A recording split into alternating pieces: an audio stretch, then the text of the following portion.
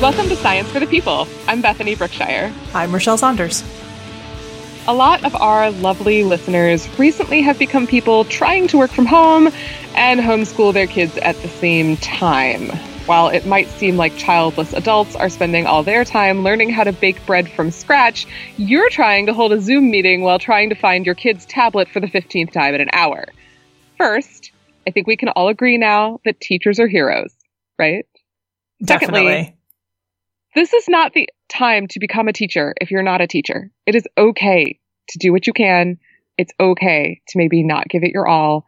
And it's okay if you don't end up with the next Einstein at the end of all of this. It's okay. It's really hard to keep kids engaged and entertained and try to ensure that maybe they learn something. And it's really hard to judge if something is offering quality educational information. Like, what if that site you're looking at has an agenda? What if they aren't even doing the math right? I don't know about you, but I can't tell. And so we at Science for the People really want to help you. And today we have compiled a massive, but by no means comprehensive, list of science, technology, engineering, and math educational resources for you and your kids. We will go through them now, but we're also going to drop a massive list on the website so you can find them, check them out for yourself. Everything we recommend is free to sign up. Many of them even don't require sign up or information collection at all to help keep your kids safe on the internet. Are you ready, Rochelle? I am 100% ready to go. Let's do this thing. We are starting with the podcasts. All right. So the first one we've got on the list. It's Tumble Science Podcast for Kids. And I think you can find it by looking for Tumblecast or Tumble Science Podcast or Tumble. But it's a fantastic science podcast. It's designed for kids age range 6 to 12-ish. And the idea is it's a science podcast with interviews from scientists about what they do. And the goal is not necessarily to learn everything about black holes, but instead it's more to teach you how science works and what it's like to actually be a scientist. And in my opinion, the best part about Tumble is that it is very adult listenable. You don't grit your teeth. You don't feel like you're being talked down to or cooed at, or what a lot of children's content does.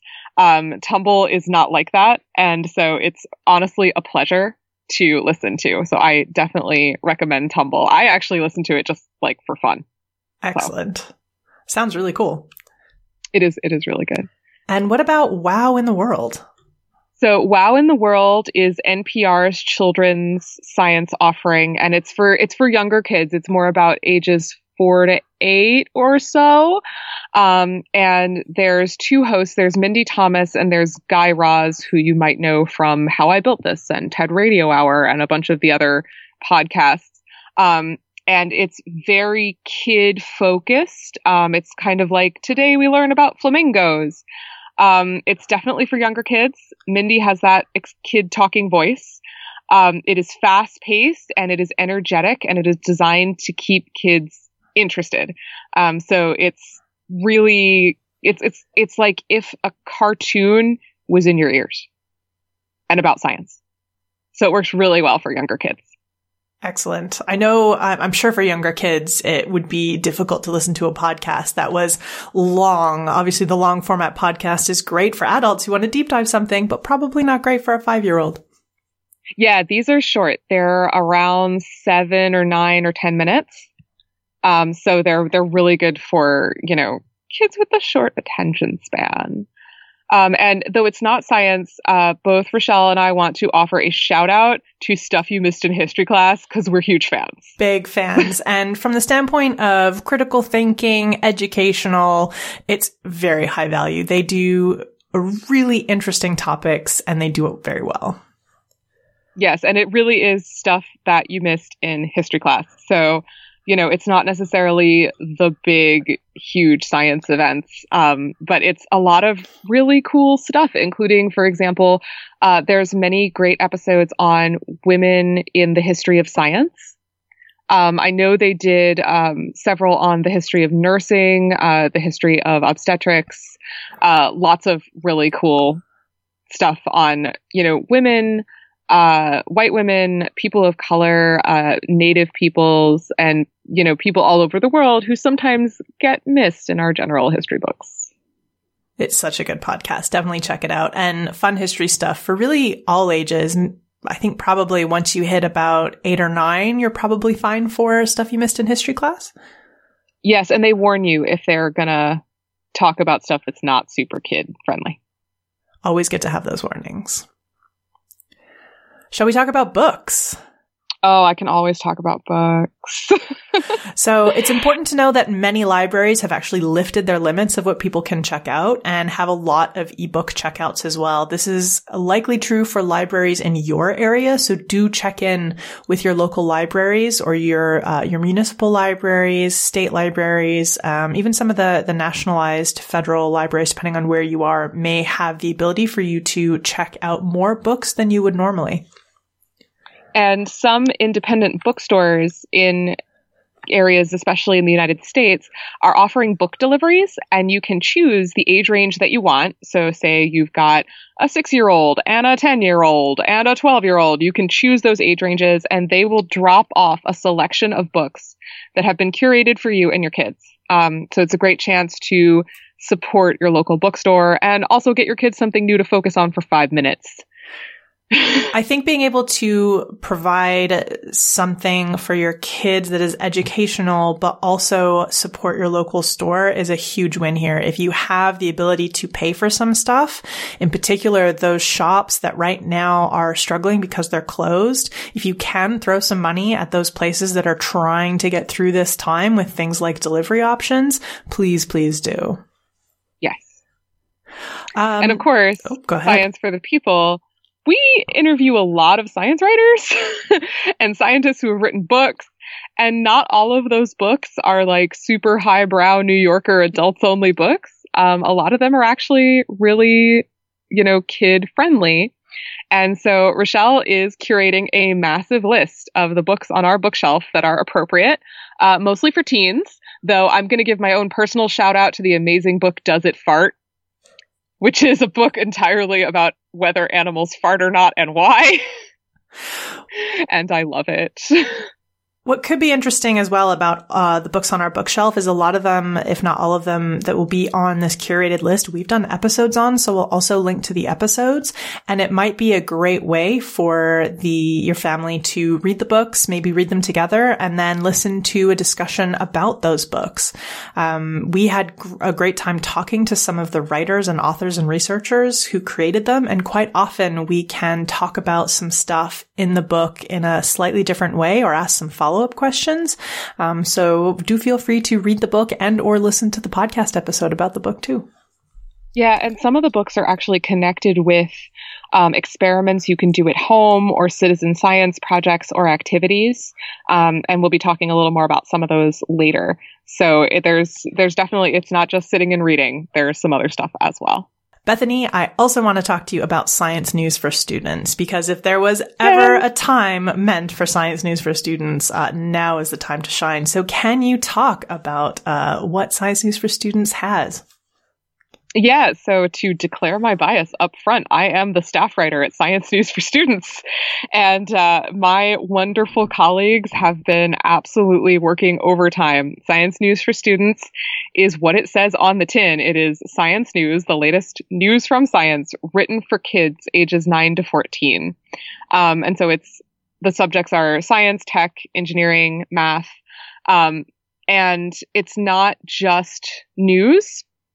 It's also other things. We offer explainers. We offer experiments.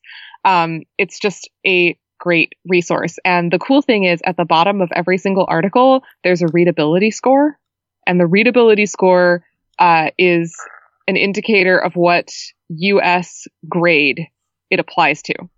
So if there's a readability score that says 6, that means it's appropriate for kids about ages 10 to 12. Depending on their abilities. So that's always a good thing. We offer experiment collections, and most of them are actually by me. So I actually go in, I design experiments, and I often do videos or blog posts to go along with each one to tell people how to do the experiment, why the experiment is designed the way it is, how to analyze your data. It's a lot of research methods and stuff that kids need to learn if they're interested in science. Because Science News for Students is used a lot in classrooms, we also have classroom questions that go along with each of our features. So you can have them read a feature about, I don't know, something cool like dirt. I know we did one about dirt, that has classroom questions to see what they're getting out of it.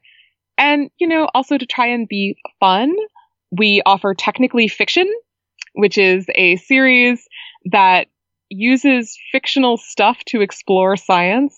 So, for example, let's talk about Harry Potter, except let's talk about quantum teleportation and Harry Potter. We basically take fiction and we say, but what if it were fact? How do you do this? And so that's a good way to kind of inject fun. Every week there's a weekly word. So there's a science word of the week with a definition and also with an audio file so you can hear how it's pronounced. And they just started a series called Let's Learn About, which is a kind of collection of all the things that you can read if you want to learn about sharks or dinosaurs or black holes, stuff like that. Awesome. I was also curious about the power word section. I noticed on the bottom of almost every article that I see on Science News for Students, there's a section called power words, which I really like. Can you talk about what that is and why it's there? Yes. So they are unfortunately named, but power words is the glossary. So every time there's a science term that a kid might not recognize, and that includes everything from, for example, what is data? What are statistics? What is atmosphere? So, some of them are pretty simple and some of them are, pretty complex. What's a hibernaculum? What is a hibernaculum? A hibernaculum is a place where animals go to hibernate. Excellent. See, I learned something. I love that word. And so every time we use a word in the text that needs to be defined, we include it down in the power words, so that kids can look stuff up without having to stop. And everything on Science News for Students is free. It does not require a sign up. It does not require a sign in. Everything is free. Definitely an excellent resource. You do good work. Oh, thanks. Moving on, shall we talk about YouTube? Ooh, yes, there is so much YouTube. There is so much YouTube. But fortunately for us, in and amongst the memes and the chaos on YouTube, there's actually some really good educational content for a wide variety of age groups. We highlighted some that we like. This is by no means exhaustive. There's a ton of really great educational STEM YouTube out there, but these are some ones that we wanted to raise up as ones that we liked and recommend. So first, I think I would recommend Crash Course. It's got great high quality educational videos. They are used already in classrooms in a lot of cases, and they're all organized into playlists. They're sequential. You can get something like 8 hours worth of learning in smaller kind of 5 to 15 minute increments. The topics they cover are wide ranging and they don't do just a surface level. It doesn't replace a class, but it definitely gives a lot of educational value in these series. They've got a wide variety of, they cover a wide variety of topics from science to literature. And in the post, we will link to all of the ones that are kind of STEMmy in nature, by topic, so that if you're looking for something specific, you can go right there. And I personally highly recommend the set on media literacy for everyone. Not just for kids. Yeah, there's definitely a couple that aren't strictly speaking traditional science from the standpoint of it's not like the one on chemistry or the one on physics, but there's two that we're going to call out that are really important, especially for people, I think for adults, as well as kids, but one is on media literacy and the other one is on navigating digital information, because so much is online and so much is being shared by media. It's really important to have these skills and understand how to do and navigate digital information and social media well. Yes. But there's plenty of other YouTube STEM stuff out there. The Crash Course, we're going to have a huge list. But I can also recommend this wonderful YouTube channel called SciShow. This is science news that you can use. And I know that professional science journalists do the writing and the editing, and I also know their fact checker. So I promise everything on there has been fact checked within an inch of its life. SciShow has loads of cool channels, including like your basic science discoveries of the week. There's also SciShow in space, SciShow in psychology, and there's a special one that's SciShow Kids. So SciShow is kind of for kids older than 10. SciShow Kids aims a little younger, but it's great for kids of all ages.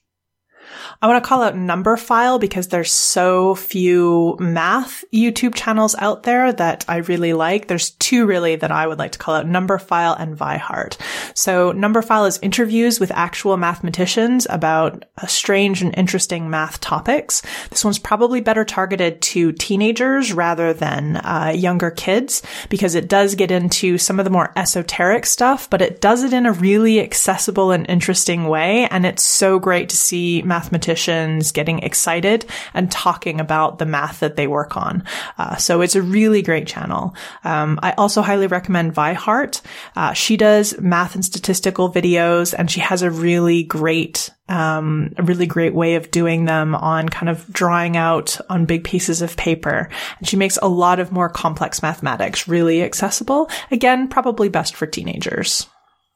But really important, it is hard to find like not super basic math on the internet. Yeah, if you're, I mean, you can sort of find basic math, but once you get beyond a really basic level, trying to get into some of the more interesting, complex mathematics, there's some really interesting hooks there. And both ViHeart and Numberphile do it really well. I really like Scientific American. So you might be familiar with Scientific American as a magazine. They also have a YouTube channel, and they have playlists full of tons of different concepts in science, recent discoveries in science, and almost all of them are kind of good for kids. A lot of them are kind of aimed at a slightly younger audience. So they're really good for kind of video engagement. I also really love, the American Chemical Society does a video series called Reactions. And it's chemical stuff on video, and it's really awesome. I've actually been in a couple of them. I was in one on cookie science, baking cookies with science. And I know there are some on fun, cool topics like poison. Because who doesn't love poison? And cool things like material science. It's a great way to kind of help people engage with chemistry. If you like material science, I also recommend Periodic Videos. It's also a really excellent channel, created by the same guy that created Numberphile, but he's got videos on all of the elements on the periodic table. He goes through them one by one, and talks about them, digs into them a little bit. There's explosions for some of them because, of course, some of those elements are inherently explosive. It's a really fun channel to go through. I think they've also started remaking some of their old videos and focusing a little bit more on some of the elements that maybe they felt like they didn't do quite as good a job on the first time round. There's new stuff coming through that channel. It's really great. I personally love, if you like gross science, and who doesn't like gross science? It's not being updated anymore, but Anna Rothschild did a fantastic series called Gross Science, and it is just as amazing as you hoped it would be. Definitely aimed at kids roughly ages 8 to 14, I would say. and just a fantastic resource for engagement. Also, if you love TED Talks, you might like TED Ed. So TED has actually created a whole series of videos that are designed for use in schools. They're kind of TED-y, you know how TED Talks are. In this TED Talk, I will tell you about TED Ed. It's lots of great original animated videos. They put them together with input from teachers and educators, and they're primarily designed for use in schools. But of course, they are free and they are available. And so I definitely recommend TED Ed if you want to check it out. I'm also going to recommend the videos at the Royal Institution on YouTube. In particular, they've got the Christmas lectures from 2018, which run in London. They're really great, definitely designed for kids. They have kids in the studio audience with their parents, broadly speaking, between the ages of about 7, 8, and up. Very much an all-family kind of science lecture. They're really, really great. And they've got, in particular, the ones from 2018 up on their YouTube channel, which you should absolutely check out. All right. Next up, we have a few gamified learning resources. In particular, when we were doing some searching for resources about mathematics, mathematics is something that to teach is, I think, a little easier to gamify than some other topics. So we did find a few interesting resources that have free offerings in particular across a wide variety of age groups that we would recommend you check out and see if they're suitable for your kids and what they're learning right now. So one of them is called Breakout EDU, Fun at Home. They've provided some free resources and they're all gamified, and they call out what grade level they're available for. And they've kind of got the page sorted into different grade levels. So from kindergarten to grade 2, from grade 3 to grade 5, grade 6 to 8, and 9 to 12. So a good resource to take a look at and see if there's something there that can keep your kids' math skills up to scratch. We've also got the Math Playground, which is a gamified, math-focused learning website from 1st to 6th grade.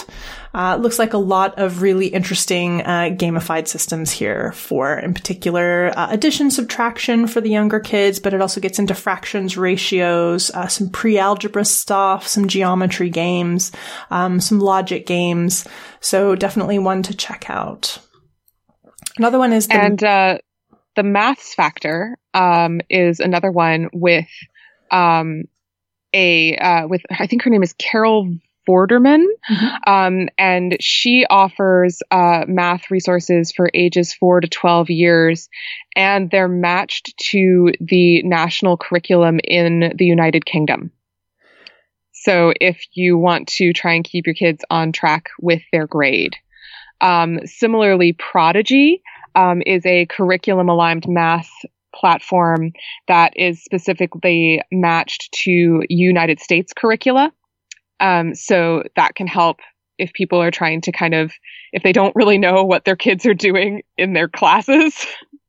These might be a little more aligned with what your kids might actually have been doing in class had they actually been in class. Math is one of those ones that I think a lot of parents are struggling to do from home because, to be honest, it's been a long time since a lot of us have done math class. Yeah, I mean, and in my case, I am always eager for someone else to check my math, and it would be better if the person checking my math was actually better at math than I am. I never have that problem because I live with a mathematician. I'm always near somebody who's better at math than me. So video is not just available on YouTube. I know, crazy statement to make on the internet today, but there are actually, what? How dare you say such a thing? There are some videoed learning resources out there that aren't on YouTube. So the first one I want to call out is a site called hippocampus.org, which, by the way, is a great name. They've got some hippocampus. I know, they've even got a hippo on their logo. It's great. They've got some free educational resources for middle school to college, and a lot of it is videoed. So they've got a wide variety of subject areas that they break down, and lots of video content on here that is very much designed to be educational. So definitely something to check out. And it looks like they also do textbook and standards correlations for people who are interested in that. It looks like in particular in the US. And Mystery Science is another website that offers video learning. It's organized kindergarten through 5th grade. So there's various lessons, like little mini lessons, which are only about 15 to 30 minutes. So, limited attention spans. And then full lessons are 45 to 90 minutes. Those actually include a hands-on activity. So, parents might have to get involved. One of the things I like about Mystery Science is they offer it in Spanish. Yes, that's really great. Which is really important. So that's always a good thing to have as well. So learning, of course, is not just about reading and watching videos. You also want to get your hands dirty. You want to do some hands-on activities because a lot of science, math, engineering, it's not a spectator sport. Sometimes to learn things, you've got to actually do the stuff. And it's also useful when, your kids have been cooped up too long to give them something to do. Absolutely. Obviously, one of the great STEM things that is an activity, and you really need to learn it in order to understand it, is coding. I, of course, am a programmer, so I'm probably really biased, but learning to code is such a valuable skill and tool, but also it teaches you a lot about thinking logically, how to break things down into small chunks, how to tackle a problem. So definitely a great educational activity, and a lot of kids really take to programming. There's some great online learning resources for this that are completely free. So if you've got young kids who are interested in programming, Scratch from MIT is a great first programming language. It's really visual and interactive. You can create cool little games and animations and stories to share with other people. It's a really great kind of my first programming language that starts to get you thinking about how to talk to a computer and get it to do what you want it to do, but also how to break something down into small bits and pieces. But also it gives you a chance to be creative. You can tell a story, you can create an animation, you can create your own game. So it really fulfills both the kind of logic side and also the creativity outlet. It's a great activity to do with kids. If you've got someone who's way more interested and wants to actually learn a programming language that's used in the real world, I highly recommend Codecademy. There's both paid courses and free courses, and they have a lot of great free courses on everything from Python to JavaScript to PHP, a wide variety of stuff here that you can learn for web development to start creating little web pages. You can create your own little games, your own little tools that do things. You can do a little bit of data science. There's a lot you can do with just a little bit of computing code. And the last one I want to talk about briefly is if you're in Canada and have a coder in your household, there is Code Club Canada, where you can do virtual Code Club sessions, and there's a weekly schedule. It looks like you can join on some kind of virtual browser-based tool. All it appears you need is a computer with a microphone and an internet connection, and you can join the Code Club, which is really cool and a great way to socialize with people. Yeah, I am not a coder, but I am also a huge fan of hands-on science and interacting with people. So I actually highly recommend Skype a Scientist.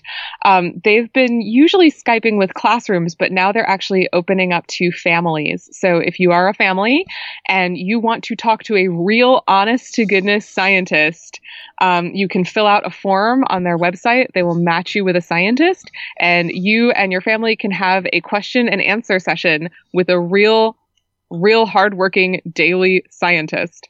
It's a great opportunity, partially because I know many people actually don't personally know a scientist. So this is a really cool way to kind of meet one in real life. And it's also a cool way to speak to someone who's not in your house if you've been cooped up too long.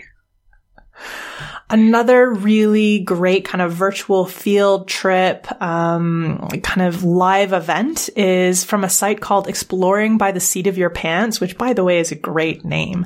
But they've got a huge number of live events ongoing with guest speakers, virtual field trips via Google Hangout. Just scrolling through today, it looks like they've got some really cool upcoming stuff. Oceanwise at Vancouver Aquarium exploring the deep sea. They've got SciComm Story story time. They've got Explorer Classroom live from the rainforest canopy. There's a bunch of really interesting stuff on here, and it looks like there's a kind of never-ending cascade of live events you can tune into and watch. So potentially also a really great thing to try and build a schedule around. Maybe every Wednesday at 1 p.m. you find something to watch, to sit down and watch together and talk about. Really interesting looking site, and it looks like they've got a lot of great content there. I also love things that, you don't just watch, you actually do. And I love designing experiments. I do it for Science News for students, for people to do at home. But of course, a lot of times they're like, oh, do this experiment at home with the at-home materials that you have. And the at-home materials are not things that you have. They're like, all you need for this is, a 580 million caliber laser and a space rocket. So one of the things I love about Steve Spangler Science is their experiment library really does honestly require what you have at home, like a bag of chips or an egg or a tablecloth or matches, or sugar, or matches, things you probably don't need to go on a special shopping trip for. So that's a really useful thing, I think. I found this website called Maker Fun Daily Challenges. This is from Brilliant Labs, and this looks like a really great activity and challenge-based home learning place. Some of them are Scratch challenges, so you build things using Scratch, but other things are for example, build a structure. How will you make changes to your design and improve the structure? So you build something fun out of things like cardboard, glue, fabric, paper, and try and make it taller, try and see how big you can make it. They have a challenge about building some kind of vehicle. Lots of really interesting and different types of challenges and activities for you to do together. And it looks like they're posting pretty much one a day. So there's always something new coming in, which is really cool. And for people who have Lego fans, and in particular Minecraft fans in their home, I also found Lego challenge cards and Minecraft challenge cards, where they give you a challenge to do either with Lego, the Lego that you have, or something to do with Minecraft. So if you've got a fan of either of those, or maybe both, could be some interesting activities here that really challenge you to solve a problem and think through how you're going to meet the challenge goals. Because a lot of learning isn't about necessarily understanding facts and figures. That can be part of it, but sometimes it's about how to tackle a problem and how to think about a problem.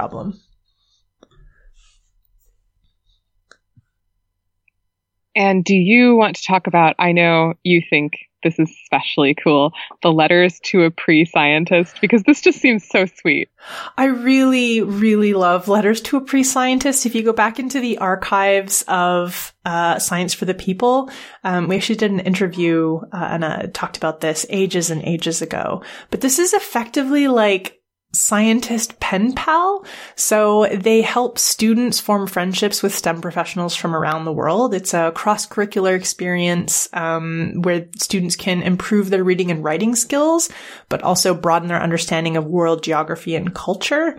And it has a science bent as well, because you're actually connecting students with scientists. I had a pen pal as a kid, and I absolutely love the idea of having a sciencey pen pal somewhere else. That is really, really cool, and people should check it out. I also want to talk about a couple of other sites that I found that look like they have some great resources that are really focused on hands-on activities, in particular for younger kids. The first one is called Oxford OWL, Help Your Children Learn.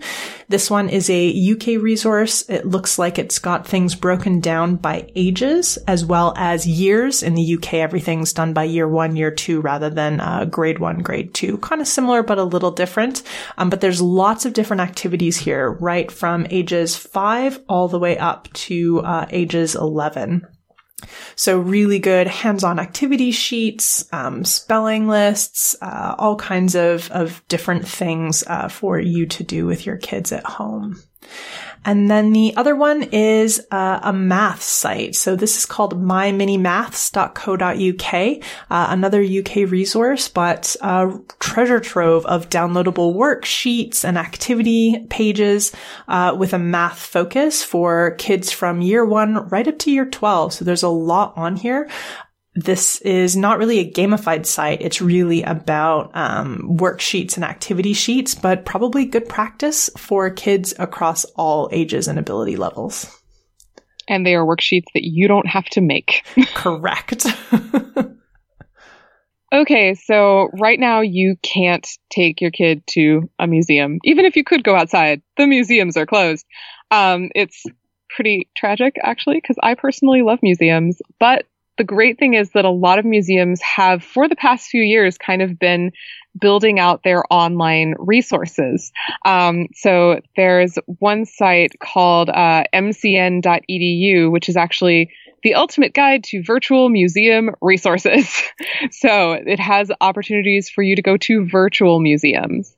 You may not be able to go in person, but you can click a few links and see some cool things around the internet. For example, they have access to the Smithsonian. They have a science museum group, which is science museums across the United Kingdom. And of course, they're divided by topics. So there's like art and culture, there's science, there's history, and there's also a couple of places where you can explore national parks. What's really cool about this, beyond the fact that it is, holy smokes, a huge list of museums of all stripes, kinds, galleries, etc., is that it isn't just US focused, it isn't just Canadian focused, it isn't just UK focused. It has got a huge list of English speaking resources. It's massive. It's very well organized. Definitely check this out. There's a lot of stuff here. They also have a link to a video that I cannot believe I didn't list on YouTube, the Brain Scoop from the Field Museum at Chicago. Oh, of course. Got to go to the Brain Scoop. How could we miss that one? I don't know. But the Brain Scoop is a wonderful YouTube series that explores kind of the back catalog of the Field Museum at the University of Chicago, and host Emily Grassley is a tour de force of YouTube. So I highly recommend. There are some great places that have awesome virtual tours and resources online. The San Diego Zoo has some fantastic stuff, including some live cams where you can watch animals, which is so cute. Yellowstone National Park has some great tours.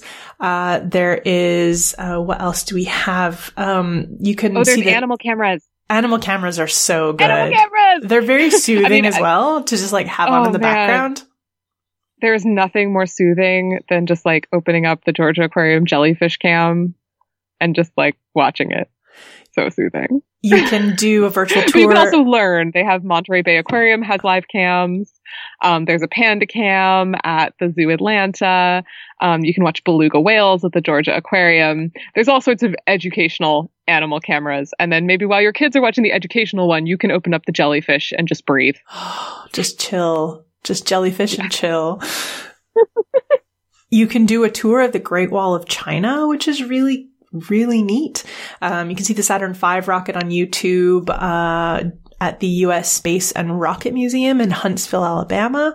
There's some really fantastic tours, including exploring the surface of Mars on the Curiosity rover. How cool is that?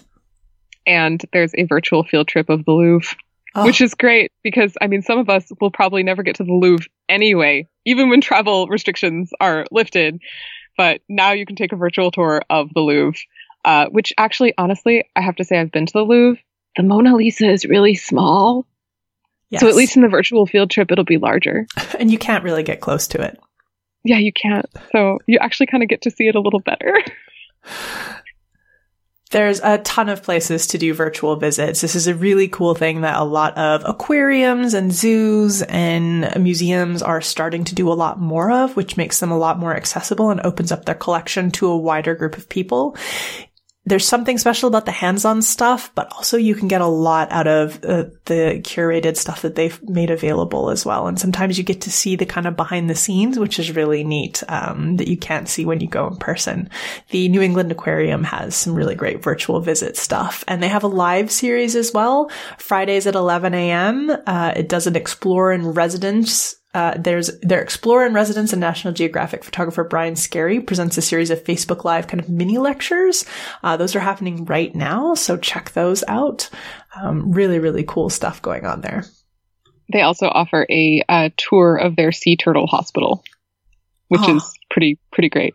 Love that. And of course, all the big ones, if you are a big fan of the Natural History Museum in London, they have a massive online section that has articles, covers a wide variety of things in their collections, interviews people, they've got videos, they've got news, they've got just so much wildlife stuff, a whole space section, a whole section on human evolutions, oceans, just huge amount of stuff. Much like if you've ever been to the Natural History Museum, you know that one does not simply spend an afternoon there. You have to dedicate a lot of time because you can only explore a small pocket. You could probably find a small pocket of this website and spend a lot of time just on a particular topic learning about it. And it would be a really great thing to potentially sit down and do with your kid. Kind of play the Wikipedia rabbit hole game where you start clicking and see what you can find. Just do a little bit of clicking and see what you stumble upon in the Natural History Museum website. Kind of like if you were just wandering around the aisles and wandering around the collections. So there's also a lot of science sites on the internet that offer, just science information, explainers, articles, classroom resources that you can use. Many of you might be familiar with the giant yellow square that is National Geographic. And National Geographic offers a whole bunch of classroom resources.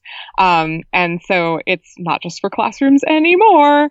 There's a whole section on things like heroes in science. And so they've got a whole section on Jane Goodall this month. They've got a section on women in NASA, microbes, all that kind of cool stuff that you can use. There's also an education resource library that has sections of different resources you can use that includes the grade level that those resources are aimed at, which can definitely help when you're looking for stuff for your kids. And because National Geographic has been around forever, there are thousands and thousands of things that they've got in this search, which I'm just looking at the filter, over 4,000 for grade 8, over almost 3,000 for grade 5. There's a lot of stuff here. Yes. And for the younger kids, there's a separate website called National Geographic Kids. And they have their whole set of 10 cool facts about rats, which, everybody loves rats. Okay. I love rats. Maybe not everybody loves rats. But all sorts of really cool, very kid oriented stuff from National Geographic, which means you not only get science, you also get history, archaeology, that sort of thing. Recently on the podcast, we interviewed a couple of wonderful ladies from CPAWS, the Canadian Parks and Wilderness Society. And one of their chapters, the chapter in Southern Alberta, has actually put together their Bring Nature Home education kit.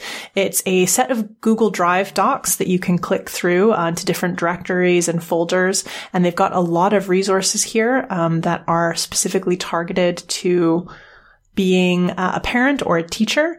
And you can click through and say, my kids are in elementary, and then click on one of the documents and it provides you with different types of resources and a bit of a description on what it is.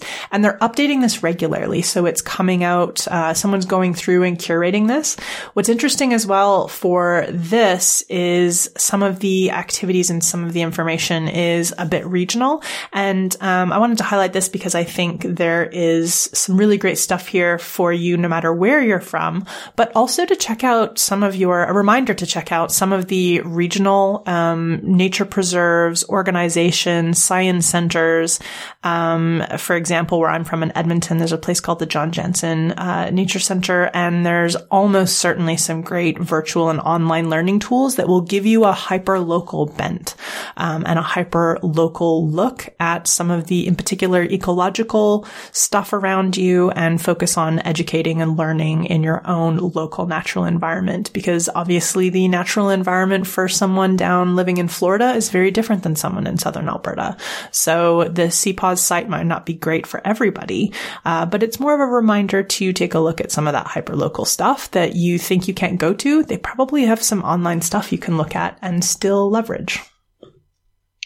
And speaking of looking at your local environment, I'm going to go ahead and plug Birds of the World, which is a site run by the Cornell Lab of Ornithology, which is one of the, I have to include this pun, one of the best flocks of bird experts. Oh. Look, it's all I've got, okay? I mean, it makes me happy that you did it. I'm so glad.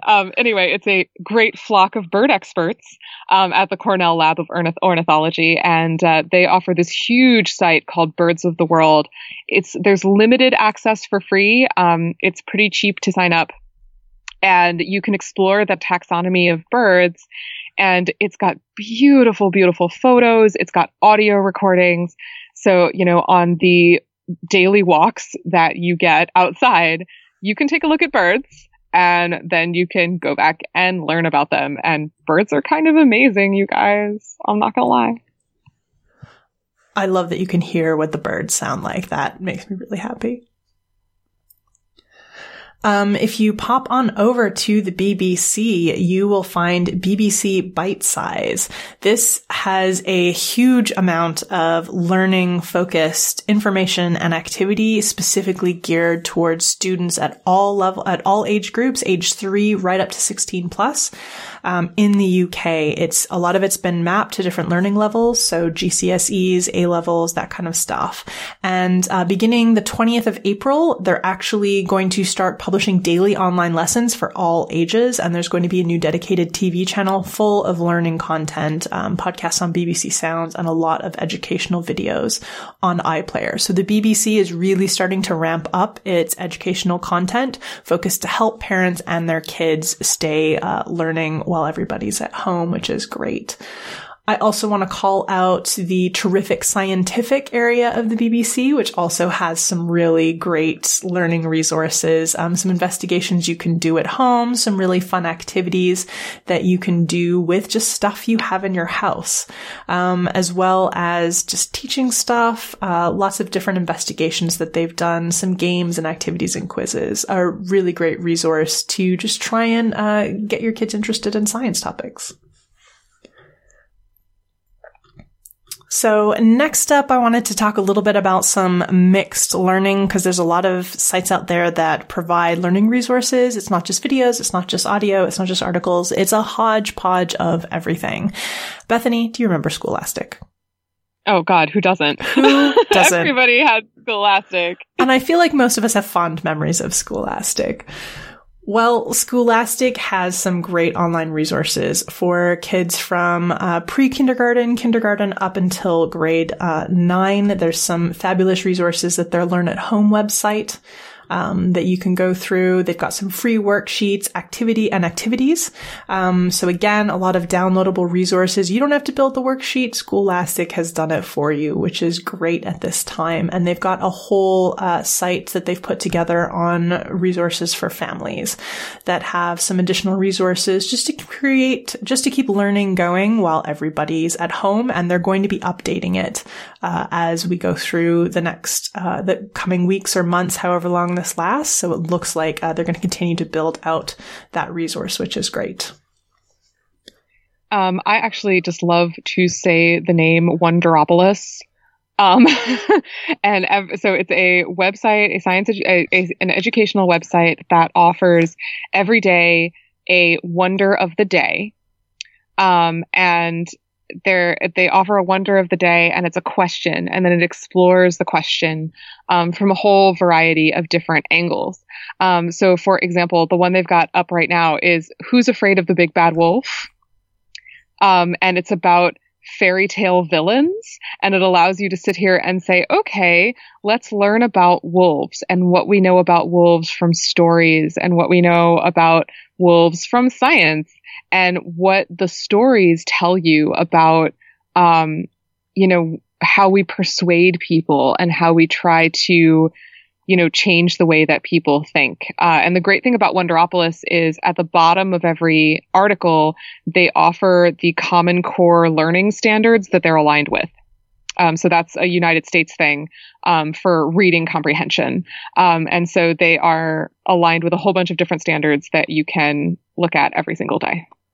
Wonderopolis, for anyone who's never heard of it, comes from the National Center for Families Learning in the U.S., which is working really hard to try and eradicate poverty through educational solutions for families. So all of their stuff is free. I'm pretty sure all of their stuff is free. It's very much focused on providing learning activities and educational resources for everybody. Yes, and it's for more of younger kids. So, fairy tales, stuff like that, ages about 4 to 9. Also in Canada, there's Ingenium. In particular, for people in Ontario, there's a lot of links to the Ontario school system and the Ontario curriculum.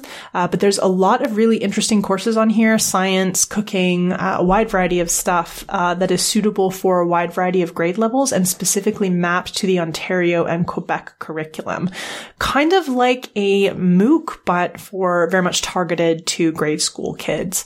And there's whole modules. You can get a guide. It looks like when you download these, it's very much assuming that you as a parent will walk through some stuff with your kid and work with them on some of this content and some of the learning objectives. But definitely there's some good stuff here and a lot of resources to download to help you help your kids walk through some of this information. So it seems to be a pretty good resource. And of course, I'm sure some people have probably been like, oh no, what do I do to educate my kids at home? I know, I'll just Google NASA. NASA knows this and NASA has your back. So nasa.gov has a whole STEM section that's actually organized by grade level. And it's supposed to be for educators, but I guess we're all stuck being educators right now. So there's kindergarten through 4th grade, 5th through 8th grade, and 9 through 12. With different things that you can do from coloring books, but also video series. You can also, for the older ages, they offer things like NASA data that you can analyze, that your kids can analyze themselves. So it's a great, well-organized set of educational materials. And also, if you just need to relax, NASA has a whole set of galleries with gorgeous space pictures. I was literally just going to point out that while your kid is looking at NASA activities, you can use that as an excuse to just go through their galleries because their imagery is so amazing. So pretty. So good. So there's also some great stuff that kids can do if they want to actually contribute to science themselves. There's really awesome citizen science projects all over the internet that you can find and give to your kids, and they will try them out and also actually contribute to science. So, for example, I am a huge fan of Zooniverse. Zooniverse has a whole set of real, honest-to-goodness science, citizen science projects that people can contribute to. It's no longer live, but I have spent way too many hours on Zooniverse spotting penguins for science. They just give you all of these photos, and you have to say, does this photo contain a penguin? Yes or no? Zooniverse right now has a really cool project on mice where people watch videos of laboratory mice in their cages and code what those mice are doing. And that actually teaches people about mice. But it also contributes to citizen science about understanding mouse behavior that can help scientists as they work with animals that are so important in research. I'm also a huge fan of a Landsat science project from NASA. Landsat is a set of satellites And they take pictures of the Earth just all the time. And so out of that, there's this wonderful, incredibly calming citizen science project called Floating Forests. And you just go there and they give you an image and you say, does this contain kelp? And if it does, you draw a little circle around the kelp and then you move on to the next one. It's actually astonishingly relaxing. And you can contribute to science and help scientists see where kelp forests are around the world. NASA has some really great citizen science projects. There's a few out there that are still up and running. We've provided the link to their general citizen science project section, but they have a huge number of really great citizen science projects that you and your kids can join in on. It's really cool. Of course, there's the fact that most of us are kind of stuck indoors a lot. But luckily for us, in the words of the Citizen Science Project, you are never home alone. And not in the creepy ghost kind of way. In the way that I suppose is almost creepy. In the spiders and insects and dust mites kind of way. Which might creep you out. I don't know your life. But there is a great citizen science project from iNaturalist that invites you to record the species that you see in your homes. And so you can send in, what you see, where you live, and they will use that to kind of like understand the animals that live with us in our houses, which is a great contribution to science. There's also Journey North, where you can help track migrations and seasons. So if you're out walking around and looking at the different birds and butterflies, you can help by joining Journey North and keeping an eye on some of the migrations. You can report your sightings during fall and spring and all times of year when you're seeing different kinds of creatures, what stage they're in. For example, they've got tracking monarch butterfly migrations. So you can report your sighting for the fall and the spring as the monarchs travel to and from Mexico. You have real-time migration maps and migration news that you can follow. So you also get updates more broadly rather than just your sort of small view of what's happening. You can follow and see what's going on more broadly, which is really great. Journey North is a fun one because there's probably some sort of migration happening in your area. So even though we can't go very far from our homes right now, you can look in your own back garden and see what types of creatures you might be able to help track migrations for. And if you're specifically out on walks looking at birds, there's an app for that. It's called eBird. And that app allows users to enter the birds that they've seen. And not only do you get more information about the birds that you've sighted, you also contribute to citizen science. And so you can help track migratory bird species as they come through. And you can also learn about the species that are around you as you go on your walks or look out in your backyard. I want to call out Nature Watch. They've got several different great citizen science projects. One of them, which is called Worm Watch, which is really cool. Worm Watch! It's so good. You can learn about the soil ecosystem, and you're monitoring the worms in your area and providing information to them about what the worms in your area are up to. There's also Ice Watch, which is helping us understand climate change as it happens. We provide citizen science records to better understand and monitor the ice in your area. And in particular, right now, for a lot of people who live in Canada, the ice is starting to melt. It's not fully gone yet. And in some places, it's just starting, depending on where you live. But this is a really great opportunity to help monitor that ice and feed that information in your local area on rivers, on lakes, on anything like that back to the scientists who can start to look at that data more broadly and understand what it means from a global warming standpoint. And there's also, if you're looking for kind of general citizen science apps or general citizen science projects, I highly recommend SciStarter, which is just a big compilation of citizen science projects, including things like TreeSnap, where you log trees, logging evidence of climate change in your locality, and all sorts of really cool different projects. They even have one which is kind of timely on tracking influenza near you. So it's a really cool opportunity to see all sorts of different citizen science projects. Yeah, there's a few places that have kind of compilations and point to a lot of different citizen science projects. Once again, National Geographic has a great section in their resource library that points to some citizen science projects, including one that's coming up in April.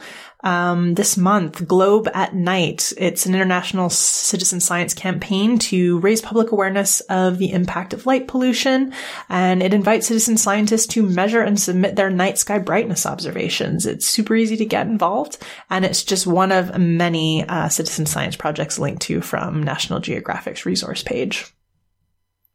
And most of the citizen science projects tend to be pretty nature focused, kind of on what you can see around you. But there's a cool citizen science project called Fold It that allows you to play with protein shapes. And in the meantime, it actually contributes to citizen science. It's basically fun puzzles that help scientists understand how proteins fold, which can really contribute to a lot of chemistry and medical knowledge. Some people probably can't go out very much, but I don't know about you guys, but I have to drive my car around once a week to make sure the battery doesn't die. And the good news is, while you're doing that, you can look for roadkill, because in the United Kingdom, there's a project called Project Splatter that you can use to report the roadkill that you see to help people in the United Kingdom think about biodiversity in their area. It's pretty amazing. So if you're driving around, keep an eye out for bodies. Oh, that sounds so bad. I know. Of course, when a lot of people think about online learning, one of the first things you think about are these things that I feel like everyone was talking about MOOCs like a few years ago. Don't you remember everybody talking about MOOCs? Yeah, like MOOCs were like the big thing that were going to completely like revolutionize education. It was MOOCs everywhere. And like they still exist, which is cool. And I'm glad they do, but it definitely didn't revolutionize education.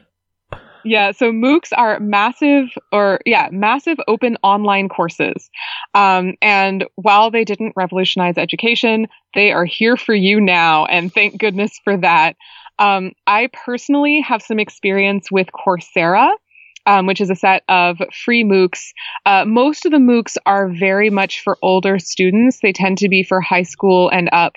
But I've done a few of the Coursera courses, and they are really very informative. Sometimes they're not super fun, but they're definitely informative, and they can definitely teach you a lot. So if you're stuck indoors and you figure now is the time, for example, to learn about R or get basics on statistics, I know Coursera also offers a big course on epidemiology. Might be a good time for that. There's a lot of different MOOCs out there beyond Coursera. You've probably heard of some of these before, and this is definitely something that would be geared towards older high school students, university students, or like Bethany said, if you have extra time on your hands because now you're at home. Maybe in the UK here, we've got some people that have been furloughed, I think. Here in the UK, we've got people who've been furloughed and can't work. So it's something that you can do to kind of keep your brain occupied even when you can't work right now. You've got Khan Academy, you've got edX, there's a bunch of free MOOCs there. OpenLearn has some great free courses. And if you look at some universities, they've also got some specific courses that they offer for free that are a little bit closer to home. So I know, for example, the University of Alberta in Edmonton has some free Coursera MOOCs that they've partnered with to deliver. There's also CK12. And this is a MOOC style, but it's actually geared more towards grade school students. So from grades 1 up until, I think all the way up until grade They've got like algebra and pre-calculus on here. So it's got a wide variety of stuff. And this is linked into textbooks. And also if you click through, they give you some standards alignment information for different states in the US. And there's a lot here. It has a very MOOC vibe to it, but geared towards a younger audience. And with the standards alignment makes it really, really helpful. So check that one out too. And that's all we've got for you today. That is, of course, not everything out there. The internet is a wild and often wonderful place. But we hope that some of the stuff we've provided in this episode can help you and your kids while we all stay in place and flatten that curve. We've got a huge post with lots of links up at scienceforthepeople.ca. It's got links to every single thing we mentioned, plus a pile of books and episodes linked to those books. And hey, we're a science resource too, so maybe subscribe. We will not be covering a lot of COVID. We will be focusing on our normal science content because we, like you, need something else to think about.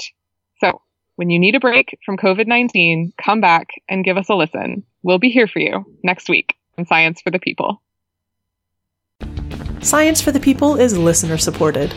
You can find us on Patreon, where you can support us with monthly donations in any amount.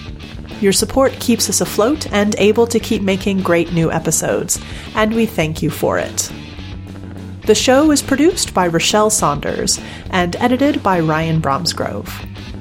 We get help with special projects from K.O. Myers. Our theme song was written and recorded by Fractal Pattern, and its title is Binary Consequence. The show is hosted by Bethany Brookshire, Anika Hazra, Marian Kilgour, and me, Rochelle Saunders.